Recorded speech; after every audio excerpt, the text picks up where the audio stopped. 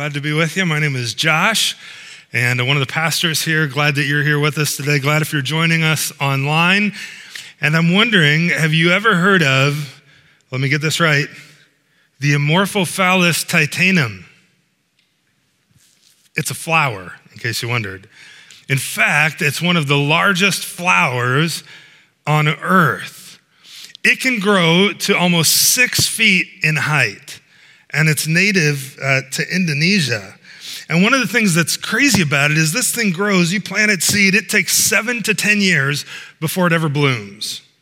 And to give you a hint, like I'm 5'11 and a half, 6 foot on a good day with the right shoes, but the flower gets taller than me, right?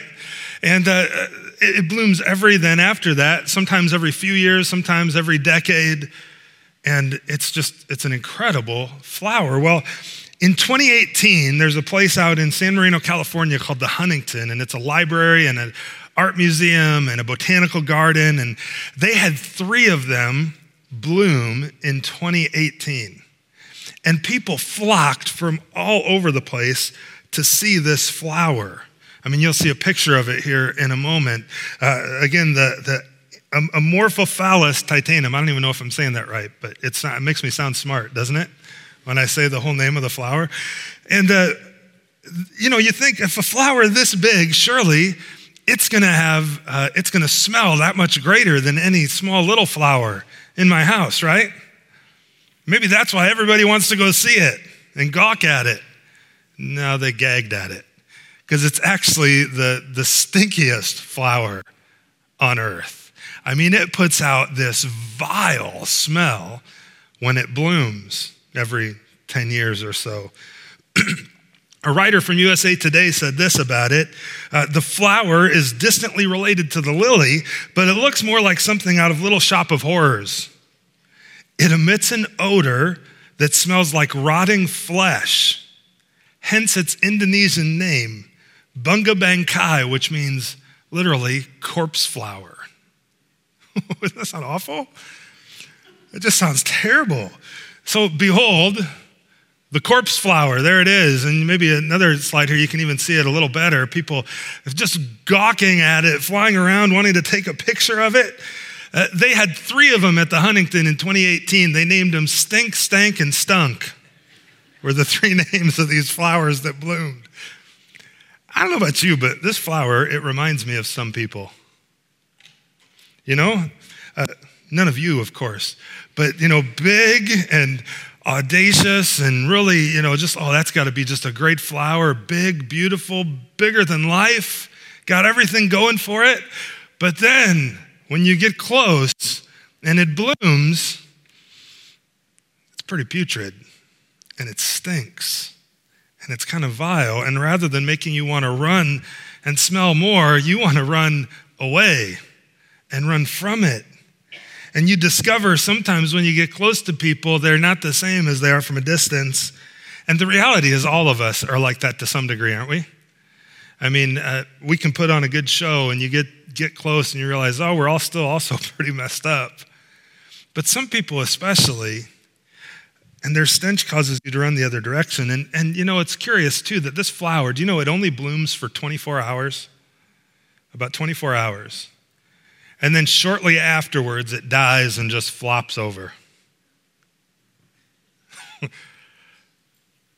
James tells us that life is like a vapor. It's like a mist, that like we're here for an instant and then we're gone. Isaiah tells us that all flesh is like grass, like a flower that withers and fades away.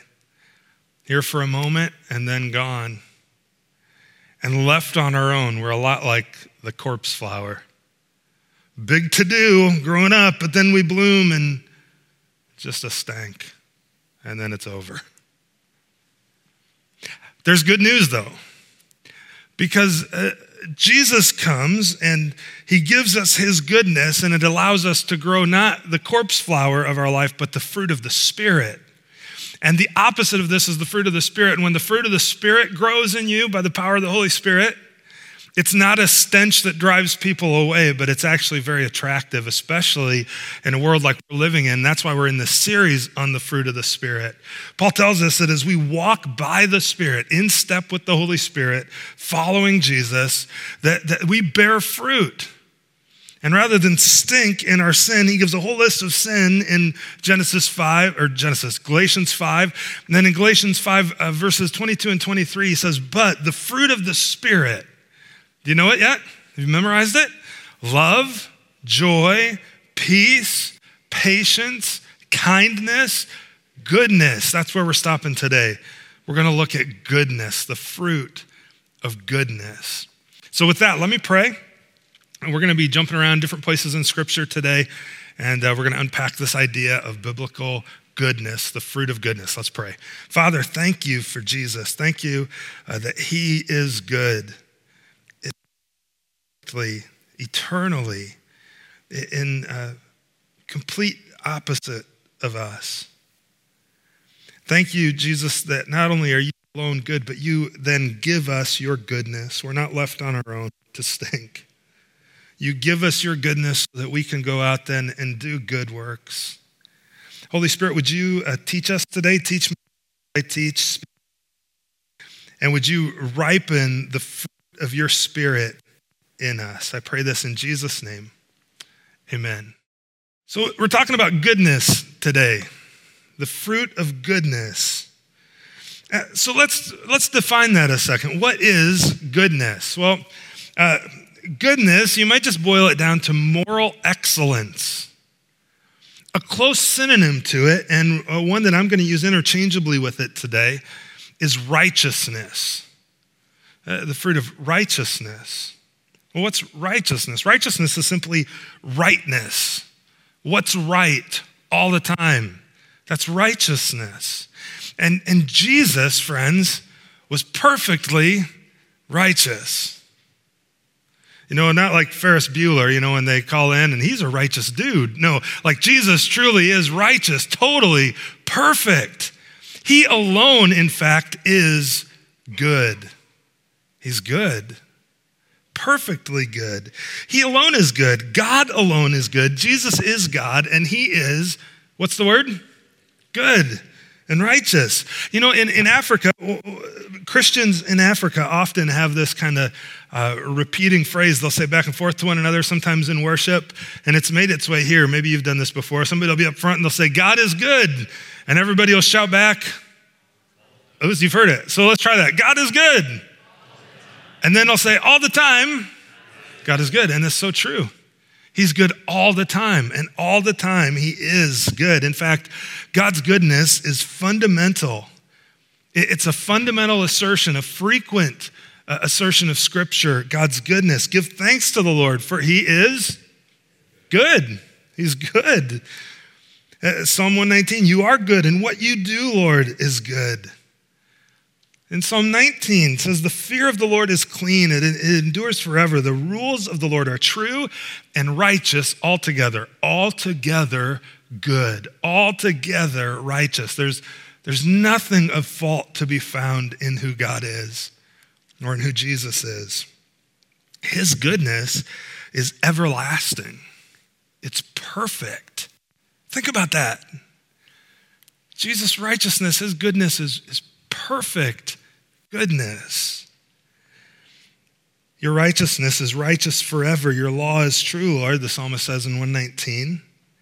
Moses, some of you, you know the story of Moses. If you're new to all this church stuff, new to Scripture, and you're like, who's Moses? Well, Moses was in slavery in Egypt with God's people, and God raised him up to deliver his people out of slavery. And they cross the Red Sea, and they get out on their way to a land that God had promised their ancestor Abraham, and they get to Mount Sinai, and Moses asks God to show his glory to him.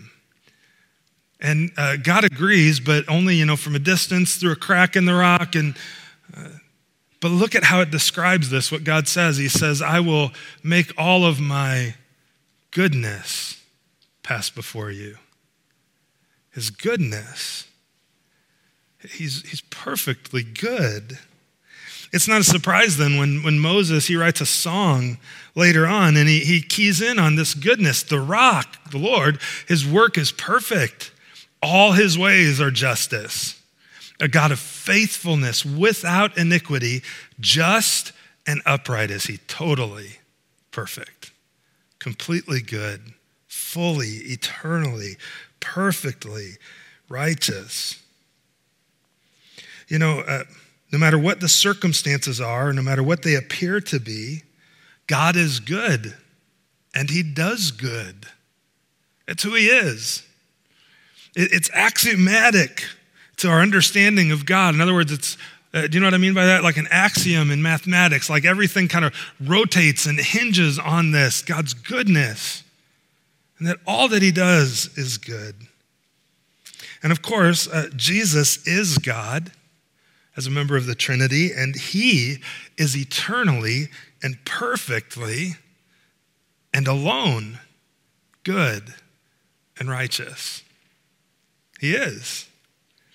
You know, one of the things when you think about goodness is that goodness, as it's defined in Scripture, in terms of living out goodness, it often will do what's right no matter what, even when it hurts.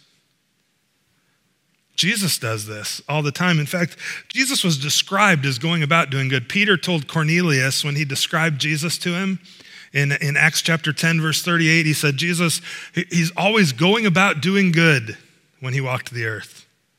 He was going about doing good. And one of the things in terms of always doing what's right, even when it hurts, I mean, we could have a huge list of things that Jesus did because it was right in his goodness, even when it was hard. He never took the easy way out. The devil tempted him to take an easier route in the wilderness, right? When he was tempted, popularity, some kind of spectacular death-defying stunt and leap off the temple, political power, and yet Jesus turned it all down in order to do what was right. Why? Because he's perfectly good. He always does what's good and right, righteous, rightness. Simon Peter, he tried to deflect him away from the whole idea of suffering and crucifixion. And yet Jesus still went to the cross because it was right. It was good. He's good. Jesus' mother Mary and his brothers, they approach him at one time while he's teaching, and they come to the door and they're like, hey, is Jesus in there? And everybody's like, hey, Jesus, your mom and your brothers are here. And as you read the text, you find out they wanted to come because they thought he was going a little crazy. He had taken the whole church thing a little too far. And Jesus, why don't you come home? And he said, no, actually, who are my mother and brothers but those who obey the word of the Lord, who follow me, in other words. And even though it was hard, he said, that's what's right, that's what's good, even if it costs potentially that relationship with my family. In the Garden of Gethsemane, he pleaded with God to take what was in front of him away, but he still chose to do the Father's will, to die on the cross. They arrested him. He could have called on a legion of angels, but he didn't. Pontius Pilate, even when he was before Pontius Pilate, Jesus was staring the cross in the face, and he offered him a way out, but Jesus refused it. He always did and does what is right because he's perfectly good and righteous. Do you know why they murdered Jesus on the cross? It's because he claimed to be God. They couldn't find anything that he had done wrong, simply the fact that he claims to be God. Okay, what did he do wrong? I don't know, but he claims to be God. That's what he does wrong. Well, unless you're God, then it's not wrong. And he was. In fact, everyone who knew him couldn't find anything wrong with him. Listen to this. Peter, one of his disciples, spent 3 years of his life with him, says about Jesus, he committed no sin. There was no deceit found in his mouth. John, the Apostle John, who by many accounts was Jesus' best friend, you know that he appeared in order to take away sins, and in him there is no sin. Now, how many of you would say that about your best friend? That there's no sin in her. There's no sin in him. You might say, they're a pretty good guy. She's a pretty good lady. But perfect? Come on. Nobody's perfect, right? That's what we always hear, except Jesus. John's like, actually, my friend, perfect. Perfect. Never sinned. And nobody can find anything wrong with him other than the fact that he claimed to be God. Jesus alone is good. But we're called to be good, and I wonder, where does our goodness come from? I wonder, have you ever thought about this question? Have you ever asked it? Because it gets asked a lot in our culture. Are we born good? It gets assumed a lot. Are people born good? This might not seem like a big question, but it's really a pretty foundational and fundamental question, an existential one. Are we born good? Our culture seems to think so. You know, that the reason people do bad things, that bad things happen, is because of people maybe being born into, they're born good, but they grow up in an environment where things aren't good. And listen, there's truth to that, is there not? I mean, you put yourself, or a child is born into a situation where things are not good and where things are unhealthy, and the chances are that that's going to prove true in their life as they grow older as well. But the Bible takes it deeper, and really the question I'm asking is deeper. I mean, like all the way in your core, are you born good? Are people born good? And I don't mean like with a degree of goodness, but I mean totally good. No corruption whatsoever. Parents, think about your own kids. Ask that question. Were they born good? If they were, then who taught them to say no? Like one of their first words, I guarantee, was probably no. And not just no, it was no. With some oomph behind it, right? No, I'm not doing that. No, get out of my face. No. Who taught them that? You didn't? Well, if they're born good, you sure did. You're responsible for all their wickedness. That's the environment they grew up in. Maybe they weren't born good. The Bible says that we're not born good. Parents seem to know this intrinsically, that you don't have to teach your kids to be bad or teach them bad behavior. I mean, the best parent in the world would struggle with this and does. See, I would argue from Scripture would argue that expression of bad behavior, that sin is actually a natural expression of their humanity, of their corrupt humanity. And that perspective, it's viewed with disdain in our culture, but I mean, the evidence for it is overwhelming. Just think about cultures over time. How else do you explain just kind of the wicked nature, perverse nature of every society on earth? Of every society, think about it. Bloody warfare has been at the center of every society for thousands of years. We've invented ways to kill people and to wage war. People of every race, every creed, they've done wicked things. Rape and pillage and plunder and harm people and kill people. And yeah, maybe there were some little periods of peace here and there, but it was just enough time to reload and go again. I mean, Plato said this over 2,000 years ago: only dead men have seen an end to war. It's true. How about just the depressing nature of murder, of drug abuse, of child molestation, of just dishonesty and lying among people? How do you explain that? I mean, surely if we were born good, there'd be at least one society that would rise up at some point in history from the good nature of the people born there, where there would be goodness. Not some goodness, total, uncorrupt goodness, perfect righteousness. Do you know of that place? I don't either, because it doesn't exist. There is no such place. I mean, the evidence for our corrupt nature is overwhelming. And the idea that we're born good Well, I want to believe that. Do you want to believe that? I do. I do. I find that appealing, but it doesn't line up with reality. However, Scripture's description of us does line up with reality. David said this, that I was sinful at birth. He said, behold, I was brought forth in iniquity, and in sin did my mother conceive me. In other words, what he's saying here is I was born sinful. I was born with iniquity. From the very time I was conceived, I was sinful. Well, how can that be? Well, Paul tells us all have fallen short of the glory of God. And he says this in Romans 5, that really what's happening therefore is just as sin came into the world through one man, in other words, through Adam, the first man, and death through sin, so death spread to all men because all have sinned. We inherit sin. We have a sin nature, is what the Bible teaches.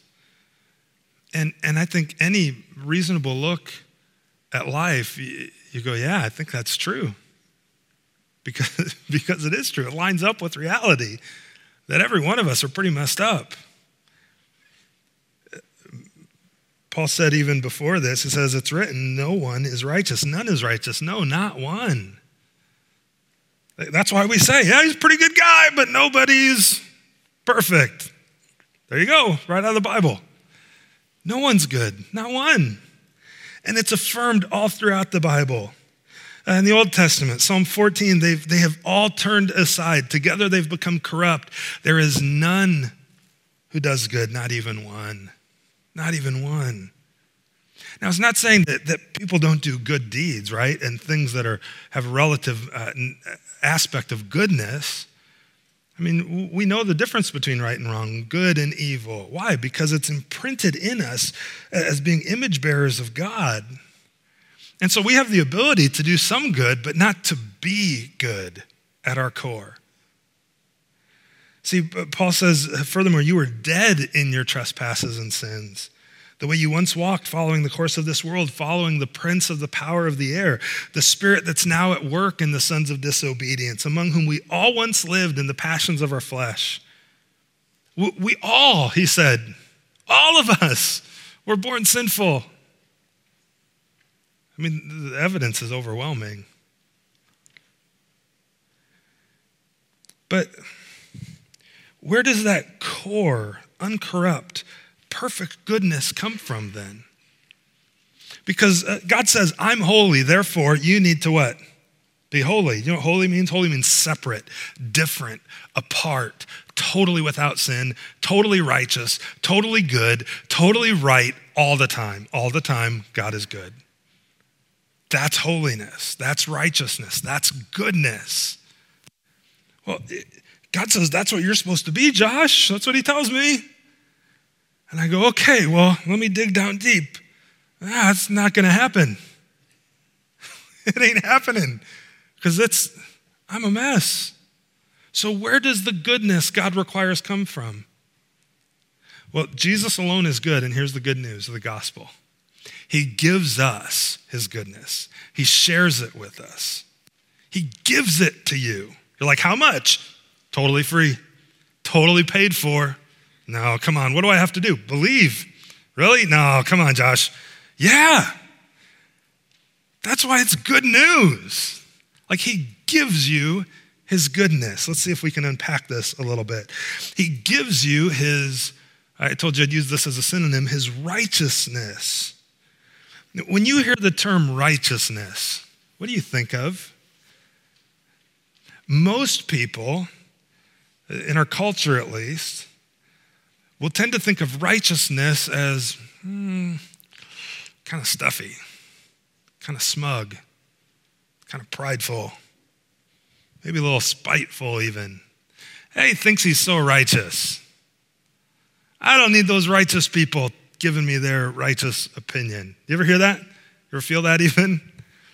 I mean, so why? Well, the reason sometimes we react that way is because of where maybe that righteousness we're referring to has its foundation or its basis. And there's really kind of two options. The first option is in yourself, self-righteousness. That's the righteousness you're reacting to. And the second is Jesus' righteousness, his goodness, which he offers to give to you by faith. And ultimately then, those play themselves out in a third realm of righteousness called practical righteousness. So I want to unpack those three realms of righteousness. Say that 10 times fast this morning, okay? 3 realms of goodness or righteousness. And we're going to start with that first one of self-righteousness.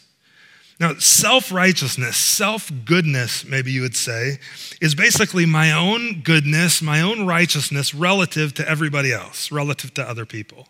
It's a relative righteousness. And self-righteousness often ends up being a little stuffy, kind of prideful, vengeful, a little spiteful.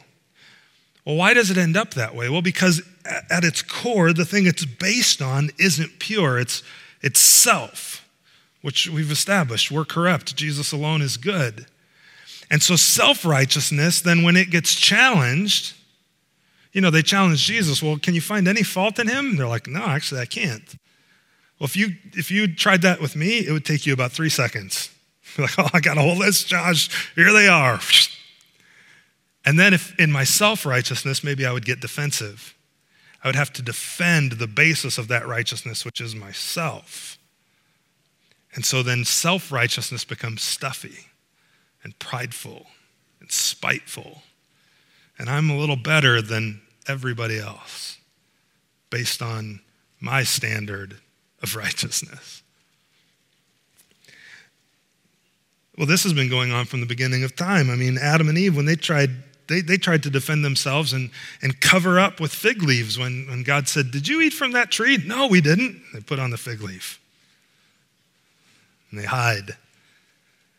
Our culture's full of this.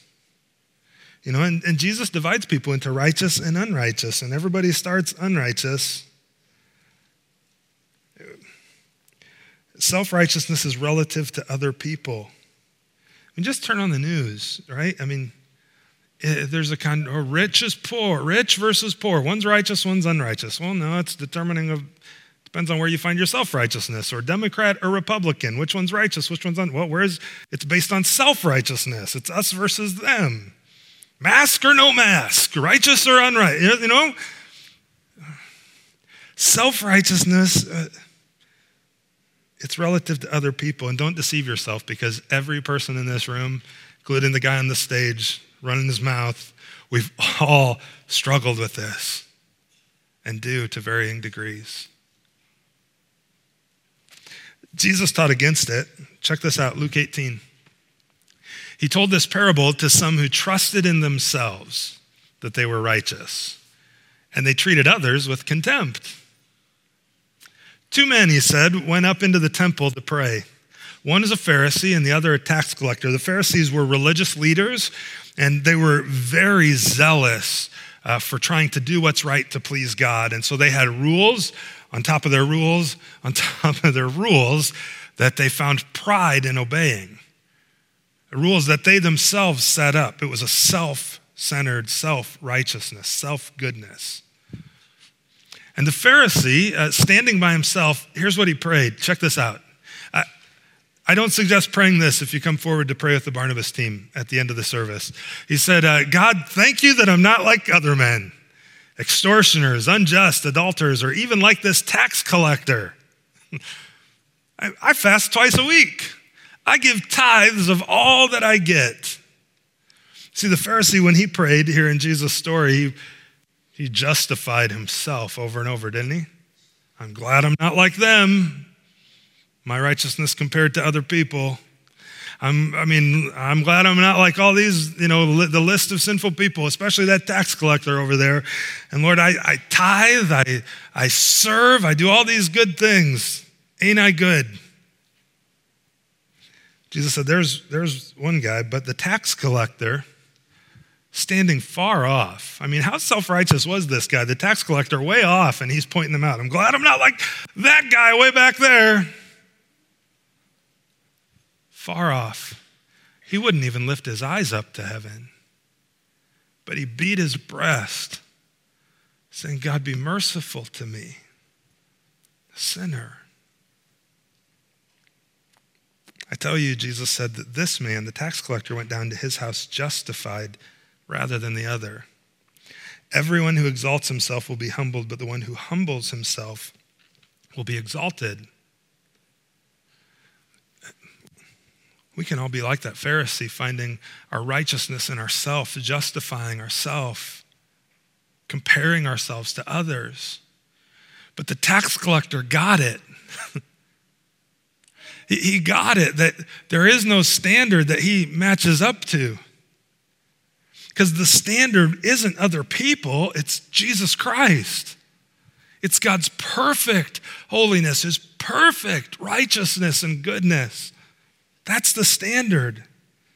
And Jesus said, I tell you, unless your righteousness, fine, you want to lean on your self-righteousness? Well, unless your self-righteousness exceeds that of the scribes and Pharisees, you'll never enter the kingdom of heaven. And I'm telling you, the scribes and Pharisees had rules upon rules upon rules that they obeyed with just fervor. And Jesus said, unless you're a whole lot better than them, because many of them externally did good. But Jesus said, unless you're better than that, you'll never make it. But let's assume for a moment that your self-righteousness or your goodness or someone you know isn't smug, kind of like the Pharisee we read about in Jesus' story. But really, you genuinely are. And there are a lot of people like this who are pretty good people. They do what's right most of the time. They have a good attitude towards others. They're kind. They're joyful. They express love. They're really conscientious even of always doing what's right. Friends, the standard isn't relative to other people. It's relative to God, who is totally, perfectly just and right and holy and good. And look at what the prophet Isaiah writes as God speaks through him of his views of our good deeds. He said, we have all become like one who is unclean, and all of our righteous deeds, all of our good works, every good thing we've ever done, as good as they might be relative to other people, they're like a polluted garment. Well, the English tames that way down. Because in Hebrews, Isaiah writes that what it's really referring to is a menstrual rag, a dirty tampon. Some of you just kind of squirmed. They're like, yeah, it's our righteousness, our self-righteousness is gross before God. It comes nowhere near the standard that he's set up. The best of what Josh can do is just filthy before a perfect and holy God. So self-righteousness isn't the answer of where goodness comes from, is it? Here's what we need, friends. We need to be saved from our self-righteousness, and we need the second realm, an imputed righteousness. I bet you used that word this week, didn't you? Imputed? Probably not, unless you're maybe a CPA or an accountant or somebody, because it's a financial term a lot of times in our language where it means to attribute, ascribe, assign, or credit, or chalk up to someone else's account a certain balance.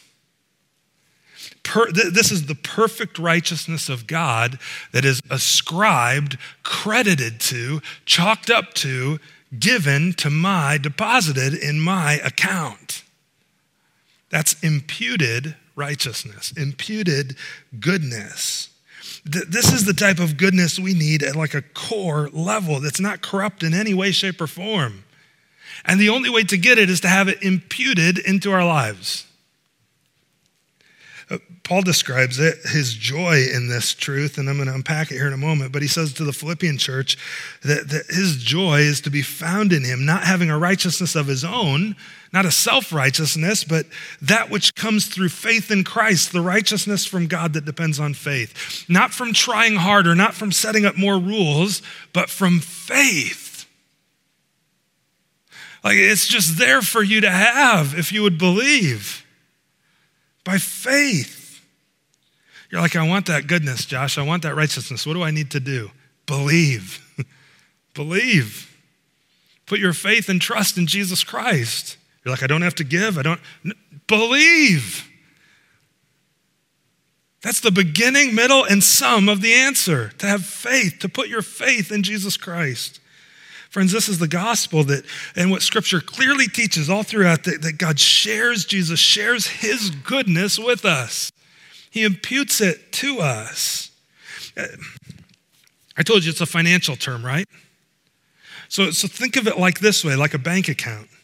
And there's a transaction that happens two directions. It's a bidirectional transaction whereby when I put my faith in Jesus Christ, his goodness gets imputed to me, into my account. It gets deposited there. All of his good works. I told you earlier, Peter said that Jesus went about doing good deeds. All of his good deeds, all the credit for them get attributed to who? By faith. Me. But there's a second side of this transaction whereby all of my sin, all of those filthy rags, everything that I tried to do in my self-righteousness that isn't good enough, and the ways that I just totally fail and sin in small and large ways, all of that is imputed to Jesus' account. And it's a two-way transaction. And his death on the cross was to pay the penalty for what was imputed to him because of my sin and your sin, if you would believe. And he died on the cross in my place for me and for you. And then his righteousness was imputed into my account. Think about that if you've trusted Jesus, how incredible that is. Every good and perfect deed that Jesus did, who gets credit? You do. When Jesus had mercy on the adulterous woman, who gets credit for that? You and me. It's his imputed goodness, his imputed righteousness. When he heals those who are sick, when every good, it all gets credited to my account. Like imagine if Jeff Bezos put in his bank account number wrong on the next transaction he makes, and he put in your checking account. And the error was never caught, but somehow it worked out to where all of his billions of dollars were imputed to your account, and now it's yours. Except Jesus didn't make a mistake. He did it on purpose, and if you would trust him and believe, all of his goodness is given to you. And all of your sin, past, present, future, he takes on himself. A great example of this is a guy named Abraham in the Old Testament. Abram, which was his name at the time, God comes to Abram when he's about 70 years old, and he makes a promise to him. He says, Abram, if you follow me, I want you to follow me, and I'm going to make you into, I'm going to give you a great name, a threefold promise, a great name, make you into a great nation, and I'm going to give you a great land. Well, years have gone by, and you get to Genesis chapter 15, and now Abram is like 100 years old, as well as his wife, Sarah. And no, that great nation thing isn't happening. I mean, she was already kind of past childbearing years when the promise first came, but God said, let's just make this clear who's doing this. And so waits until they're really old and pick up the story in Genesis 15. After these things, the word of the Lord came to Abram in a vision. God said, fear not, Abram, I'm your shield and your reward will be very great. But Abram said, Lord, well, what are you going to give me? I continue to be childless. Is the heir of my house Eliezer of Damascus, my servant Eliezer? Is that the heir? Is that where you're going to make a great nation out of me? And then Abram said, you've given me no children, no offspring. So a member of my house, he'll be my heir. That's how it's going to work, right, God? And behold, the word of the Lord came to Abram. He said, this man shall not be your heir. Your very own son shall be your heir. And then he brought Abram outside. He said, look toward heaven and number the stars. Go for it, if you're able to number them. Have you been outside over the weekend? It's been incredibly clear. Some of the guys at camp over the weekend, and I got here early this morning. The stars were out. I got out of my truck and looked up and just like, whoa. And God tells Abram, hey, try to count, so start counting, see how far you get. That's how your descendants are going to be. Like, I'm going to fulfill my promise in a big way, and it's going to be through your son. Now, Abram's an old dude by any stretch. His wife has been barren for 100 years. Really? But check this out. Look at what happens. Abraham believed the Lord. And what did God do after he believed? He counted it to him, to Abram, as righteousness. And that verse is quoted over and over in the New Testament to point to the truth of God's imputed righteousness to us through Jesus Christ as we simply believe. It doesn't say that Abraham went and he did all these perfect and good and wonderful things. No, it says he did what? He believed and it was credited to him. He believed. We said earlier, Romans 3, that Paul said, no one is righteous, not one.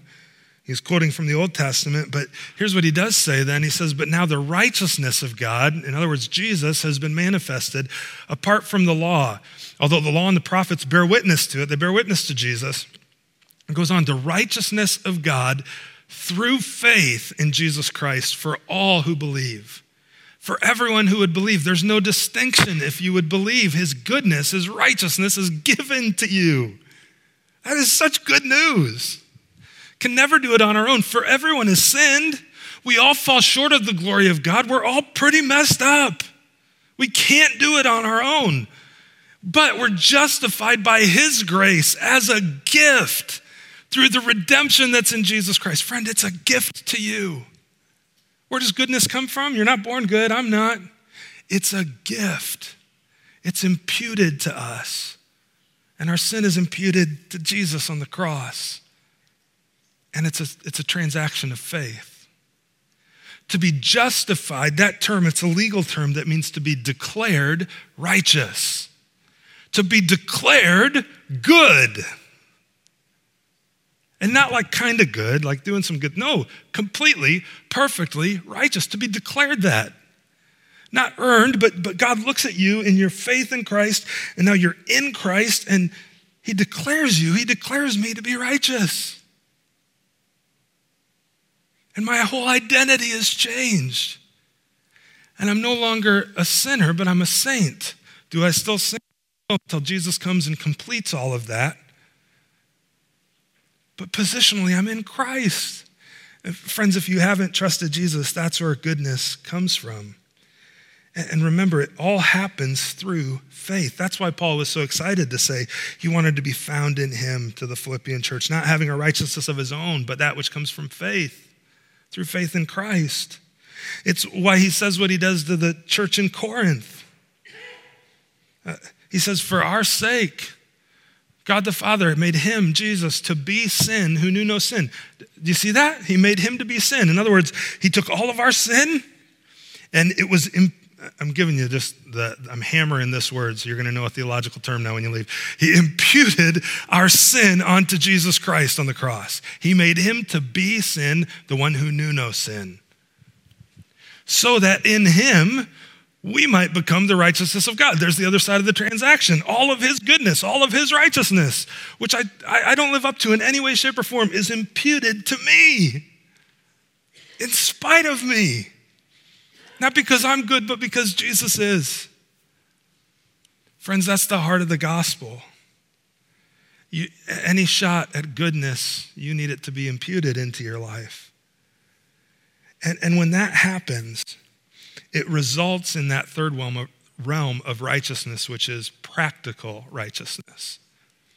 Or you might call it the sanctification that happens, your righteous sanctification over time, where over time you become more and more sanctified. That means holy, more and more like Jesus, more good, where over time it works itself out in your life. In other words, the fruit of the Spirit. See that as you trust Jesus, it's a gift exchange. That's how Martin Luther described it. You give him all your junk, he gives you all his good. And then you begin to live it out. Paul wrote this, he said, don't be conformed to this world, but be transformed by the renewal of your mind. That's practical righteousness, sanctification, fruit of the Spirit. By testing, you may discern what the will of God is, good, acceptable, and perfect. Ephesians 2, 8 through 10. In Ephesians 2, Paul is emphatic that you and I are saved not by our good works, but by faith, by God's grace through faith in Jesus Christ. It has nothing to do with you, nothing to do with me, so that we can't boast about it, like that Pharisee Jesus talked about praying in relative self-righteousness. However, while he's incredibly emphatic about the fact that you're saved by grace alone, through faith alone, in Christ alone, he's equally as emphatic that that would result in good works in your life. See, because in verse 10, he says, we're his workmanship. We're created in Christ Jesus for good works that God prepared beforehand that we should walk in them. Jesus' little brother James said, be doers of the word, not hearers only, deceiving yourselves. He was incredibly insistent about this, as was Paul, as was Jesus. See, friends, Jesus alone is good. And the great news of the gospel is he gives us his goodness. And it doesn't end there, though. Then he insists that we do good. He insists that we do. It's what we're called to. Now, I'm not going to spend a lot of time here as we wrap up because we've talked about it over and over already in the fruit of the Spirit, and last week with kindness and patience and all those things, and we'll talk about it more. But you got to understand this piece of this when Jesus insists we do good, that it comes after he gives us his goodness. See, good works never lead to righteousness. They don't.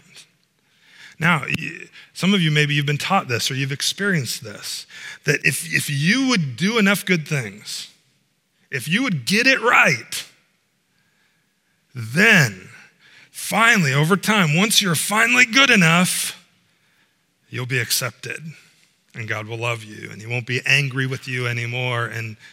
But man, you got to start getting your life together. You got to you got to quit sinning. Quit doing all that stupid stuff. You need to start doing what's right. And you need to do all of this to earn God's favor. But here's the problem. Good works never results in that perfect righteousness. Never. It's the exact opposite in the gospel. That Jesus makes you good. He imputes his righteousness to you. You're changed. You're made new. And now you can live that out. You can be who you truly are. Now, are you going to stumble at times? Yeah. Are you still messed up to a degree? Yeah, but guess what? Jesus has rescued you. He's saved you, and he's faithful to complete what he began. And one day, he's going to make you totally perfect, totally new with him forever. And sin will be gone. See, say it like this.